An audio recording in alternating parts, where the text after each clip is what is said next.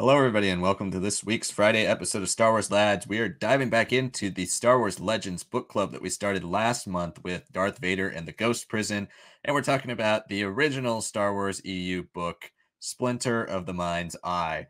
So we're going to dive into this book, talk about some of its place in Star Wars history, some of the ways it treats its characters, the world building, all of that, and just the book in general. But before we do so, please hit that like button down below, subscribe to the channel for Star Wars content. Also, stay tuned for a lot of other random drops. We're gonna drop a lot of extra content in the week, but we're kind of switching back to Monday, Friday format for our main two series, which will be constantly changing on Friday. And you kind of know what those are. Those are tier lists and Legends Book Club and comic recaps and like all those things we've been doing, news videos. But we will still cover any big news that comes out on any day that it actually drops. And then Monday, we will still have kind of our individualized specials that give you more of an individualized look at each of us as we look at Star Wars in our own unique way.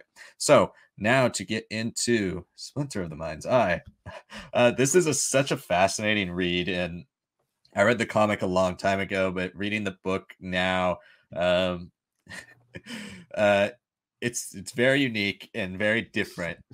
So, for context, this is the first Star Wars EU book ever. It came out in 1978, and it was written in kind of a way to be a possible film adaptation for a sequel to Star Wars. So, this was based on conversations that the author Alan Dean Foster had with George Lucas. They kind of just threw out some ideas, pitched some things where Star Wars could go.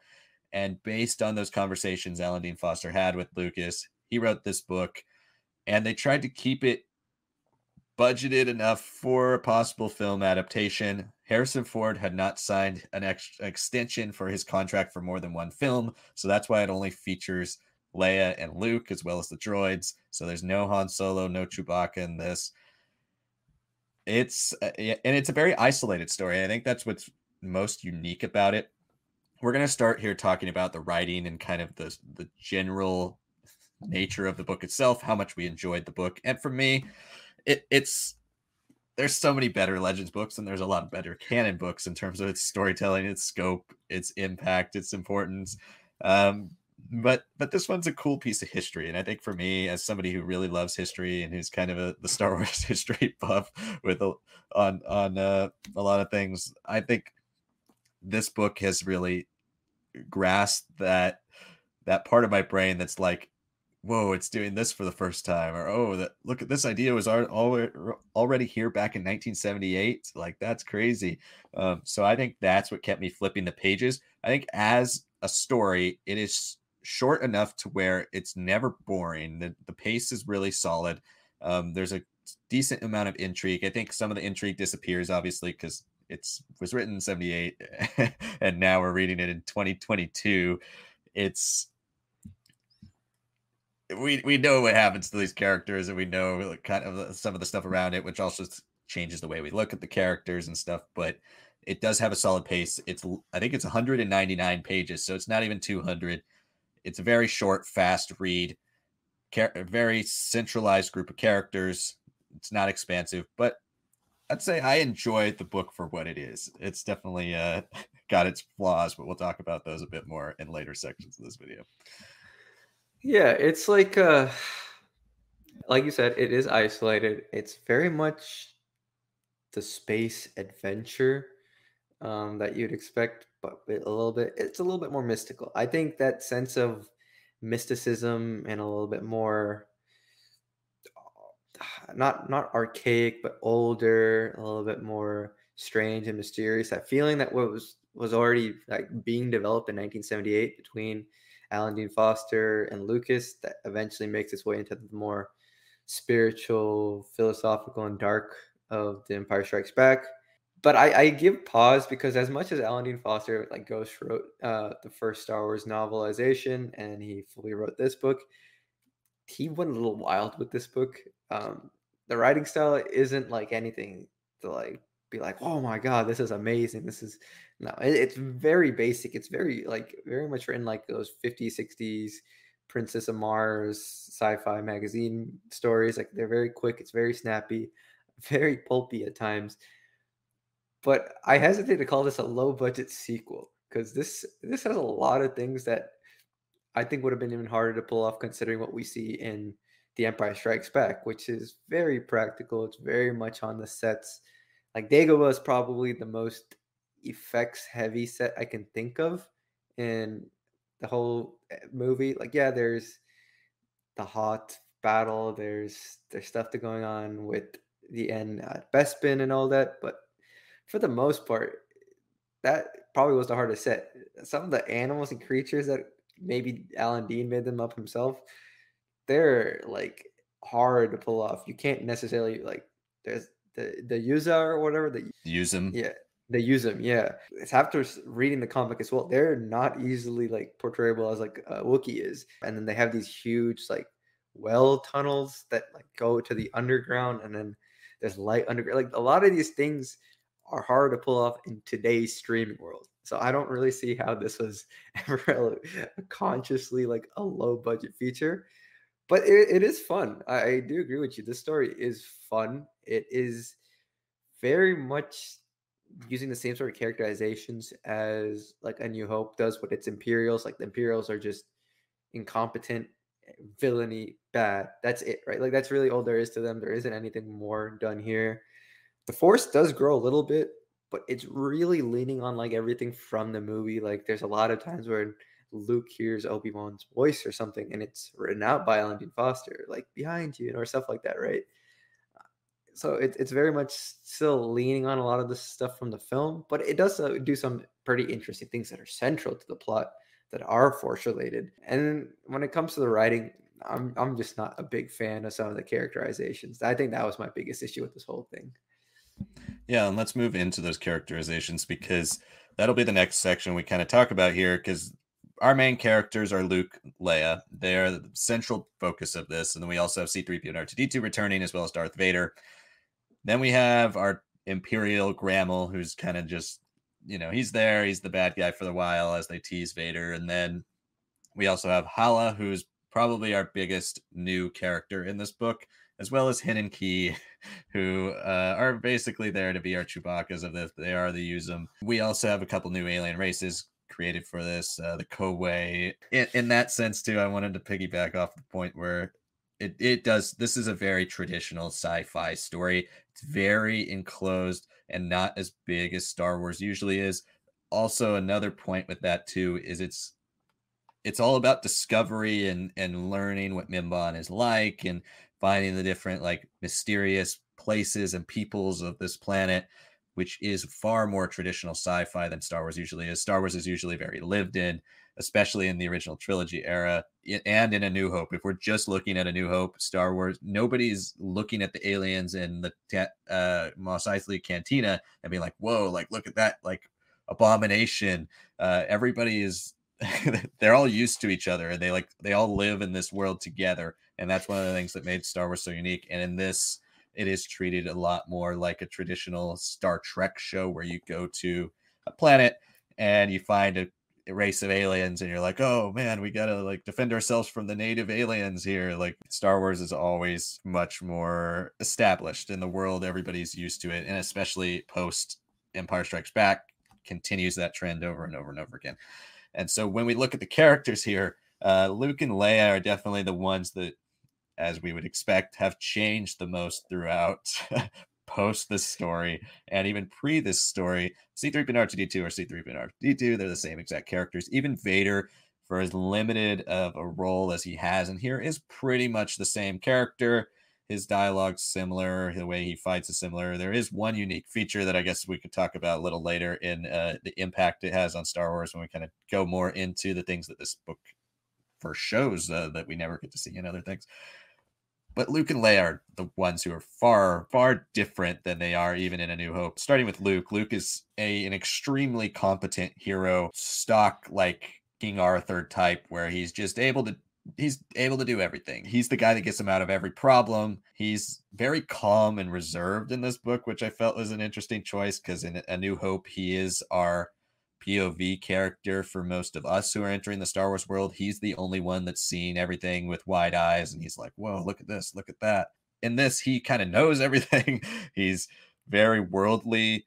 He's the one that's making calm decisions like, no, Leia, we got to go do this. Stop you know, getting all upset. Like, we got to calm down. And that's not who Luke is at all in A New Hope. Usually that's Leia's role. So we've kind of molded Luke into your more stock sci-fi fantasy hero, the chosen one cliche is definitely present in this story for Luke. And on the flip side, Leia is a lot more dependent on Luke. She doesn't know how to do a lot of things. She's not as Ah, strategic, and she doesn't like to she should be the one making the game plan, really. She's the one with military experience, political experience. Even in A New Hope, we know all these things. And here she is more of damsel in distress. They mostly call her princess as well, which is interesting because nobody even really refers to her as Leia unless she's in trouble and looks like, oh, Leia. Um, you know, it's very much played up as the princess role in this, and she's the one that's constantly getting them into trouble or making a dumb decision that's like getting them falling back into something.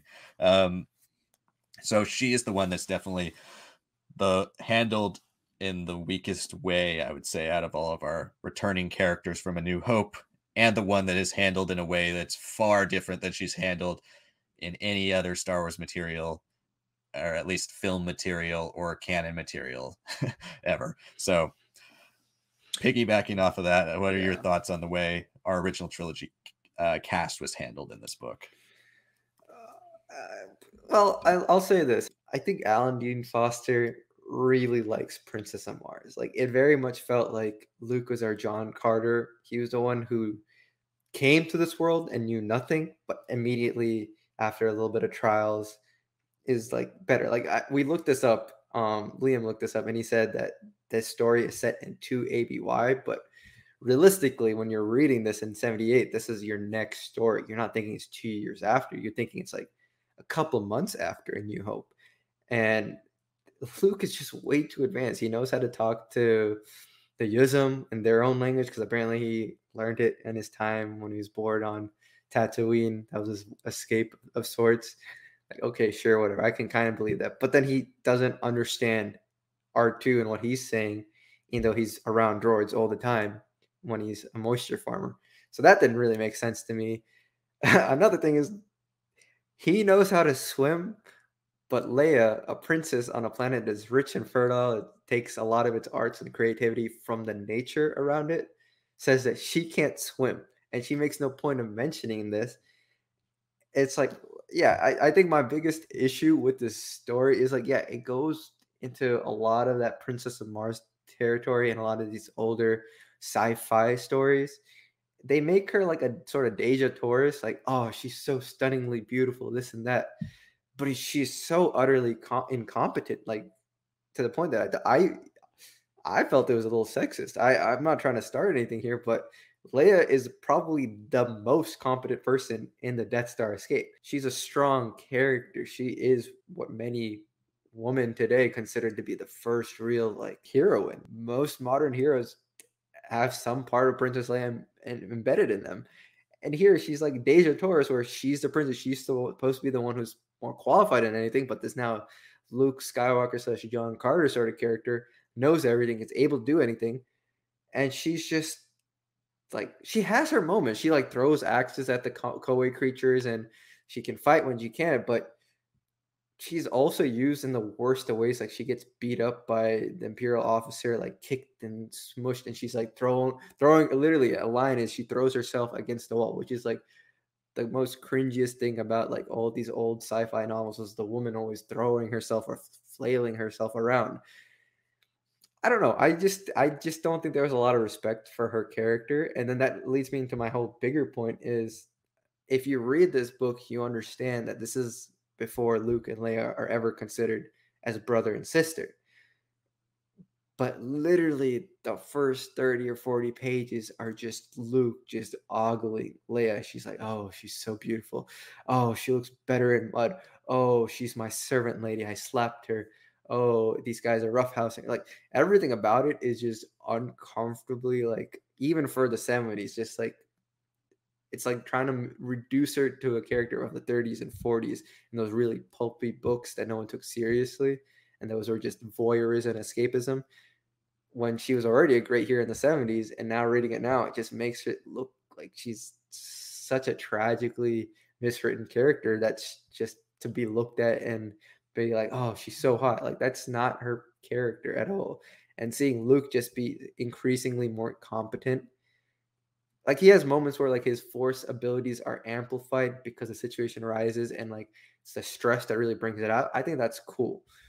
But he's just way too good at everything too in that moment. And then the whole finale of her fighting Vader and then dying and then Luke fighting and also losing and then Vader just it just I don't I just the fact that we have Leia go through so much of this like BS and then she's suddenly just fighting at random moments and then saying like, "Oh, I'm not good at this. Oh, I'm not good at that." Yeah, I think I really struggled with just anything that was a little bit more Leia focused throughout this book. And that's completely understandable because she's not Leia really in this book at all. She is a far more traditional sci-fi, pre-Star Wars sci-fi female character, which is why Star Wars was so revolutionary in that regard as well. Um, to finish it off, though, let's talk about some of these things that have impacted Star Wars from this book because there are plenty, and I think that's where the most enjoyment can be still pulled from reading Splinter of the Mind's Eye 40 years or 44 years after it came out.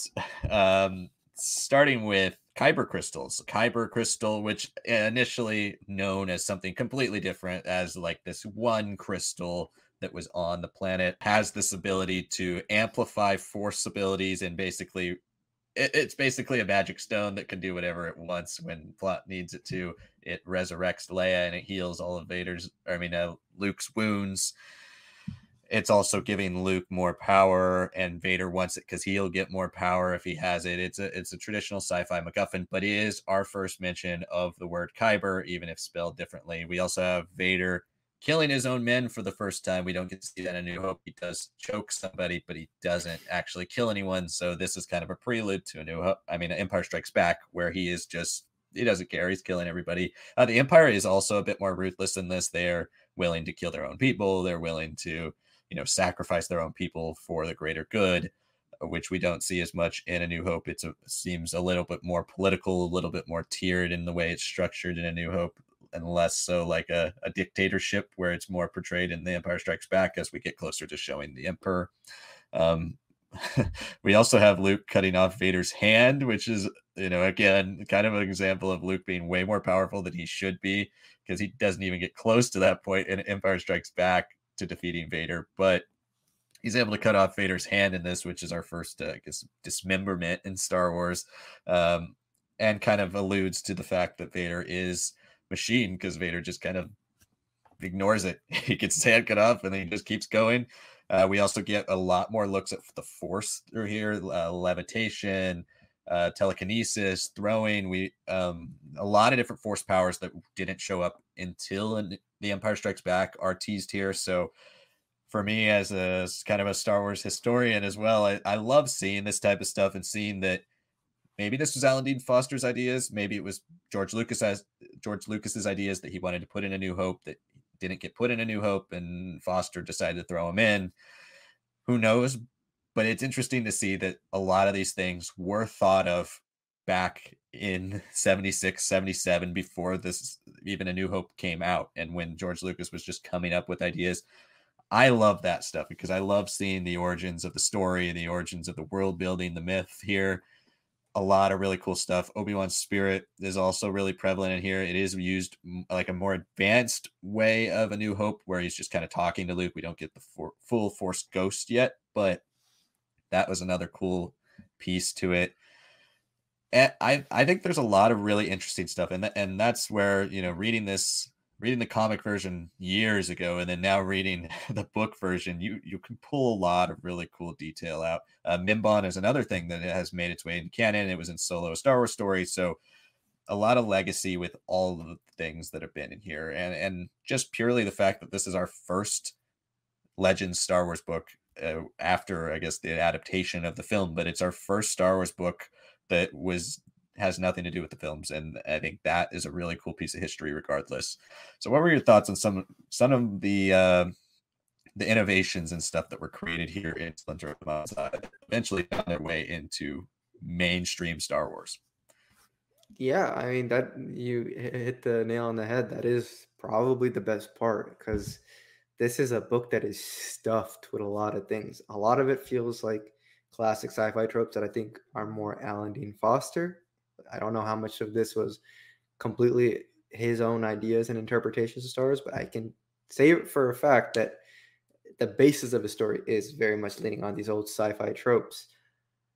But a lot of the stuff that we think of as Star Wars today is, I mean, it's here. This is like a lot of things happen. Telekinesis, like the whole thing with Hala and her character, she is, she calls herself a Jedi Master, right? Which, if you're reading this in '78, the only two Jedi Masters that you know are Obi-Wan and then Hala, and she's constantly calling Luke a boy, and she can use telekinesis, which we've never seen Obi-Wan do. And there's an interesting point here because it seems like the Force was a bit more different for every person. Like when you read the High Republic and all that, like everyone interprets the Force differently, but how the Force is to them, it doesn't mean how it looks like for the outside world, right? Like you can see an Elzar man who's like, the Force is like an ocean to me, and Avar Chris is like, the Force is like a song to me, right?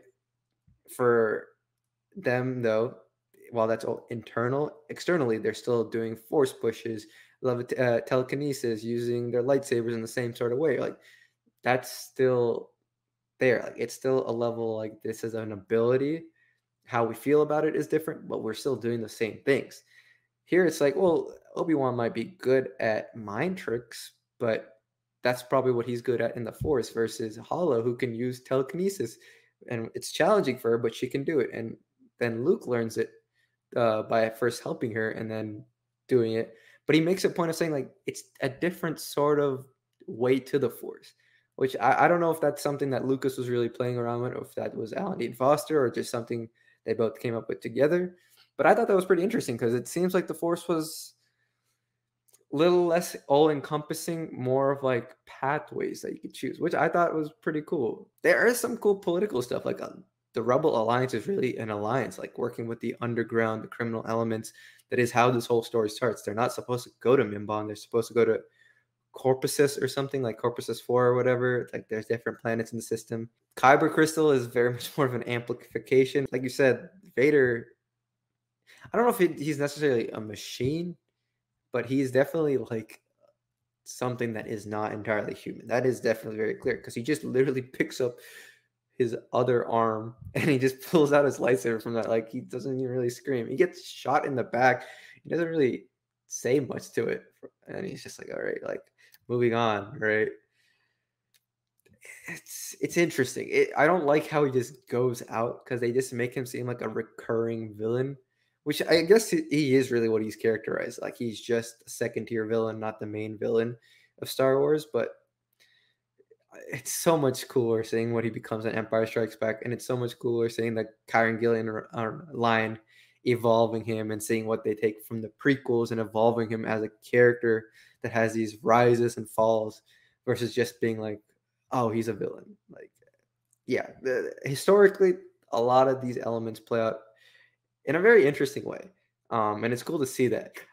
But it's also very interesting to note that a lot of these just don't even work for old Legends continuity. Like they forced this to be like a 2 ABY sort of story, but no one really believes that, right? And there's also the Marvel comics that are happening at the same time that are definitely disconnected from these. It seems like everyone was still kind of playing around what Star Wars meant in different mediums. And this might have been the closest to the film medium, but it's also just so fascinating to see just how much it diverges from what ultimately came out next. Yeah, absolutely. That's the most unique part for sure about reading this. So now we're going to give it a score out of 5. We do this for all of our reviews. And with Splinter of the Mind's Eye, I think it's a really tough one to do. Obviously, I kind of look at it as I look with most media that's old. It's like when it's dated in any form, whether it's a video game from the 90s or early 2000s, or it's a film from the 30s or 20s, or it's a book from the 1800s, you got to take it for where it's come from. And for me, I like to look at the innovations in the history as those are the things that will stick with me. It is a very basic story about Luke and Leia. It's a very basic story about anything Star Wars related. To be honest, this would have not been a great sequel if it was a film. And so scoring it is kind of difficult, but I think for the innovations itself, for the fact that it is a well-paced, fun read, for the fact that I enjoyed my time learning what Star Wars was looked at by its original author back in 1977 when this book was probably written and then released in 78. I think I'm going to give it a 3.25. A little bit more generous than me. I agree. Like it does do a lot of cool things that were like I'm grateful for because they're used today. Honestly, they're used in canon. They were used in Legends in different ways. I just don't appreciate how Leia is handled in the story. There are these things that seem very poorly thought out. And then for that whole finale, I didn't love that. I think throwing Vader in at the very end, he just falls and then that's the end of his story and then everyone's happy. That's the end of the story. Like it just ends like that too. I don't know if I really love just how it ends either. But everything leading up to it around those elements I loved. I actually just enjoyed the sheer pacing of it. There's a lot of cool world building. This is a very sci-fi based novel, but I could see it work in like a streaming show episode or something, like a little mini series. I thought this is where Star Wars could thrive in exploring more native cultures. I'd hope that they're a little bit more better handled, like they were in the Clone Wars and stuff like that. But yeah, I guess all in all, I would give this a 3. Yeah, well, I think that wraps up our Legends Book Club for the month. Thank you guys so much for watching. Let us know down in the comments what you guys think of Splinter of the Mind's Eye, whether you've read the book or the comic or both. Let us know down below. Also, if you haven't yet, please hit that like button and subscribe to the channel for more Star Wars content. Check out all of our other videos that we posted in the last couple of weeks. We've been posting a lot of stuff lately, and also YouTube Shorts. We've been posting a lot of stuff there as well. So check all of that out. Next month, we are going to be doing, as part of our entire Kenobi month, we are going to be looking at Kenobi by John Jackson Miller, one of the more beloved Legends books. You can also keep an eye out for How to Adapt Kenobi, which will be coming out in May as well. We're really going to do a lot of Kenobi stuff as we eagerly, as well as all of you, anticipate Obi-Wan Kenobi coming on Disney Plus at the end of the month. So thank you guys all so much for watching again. If you haven't yet, like, comment, subscribe, and we'll see you all next time.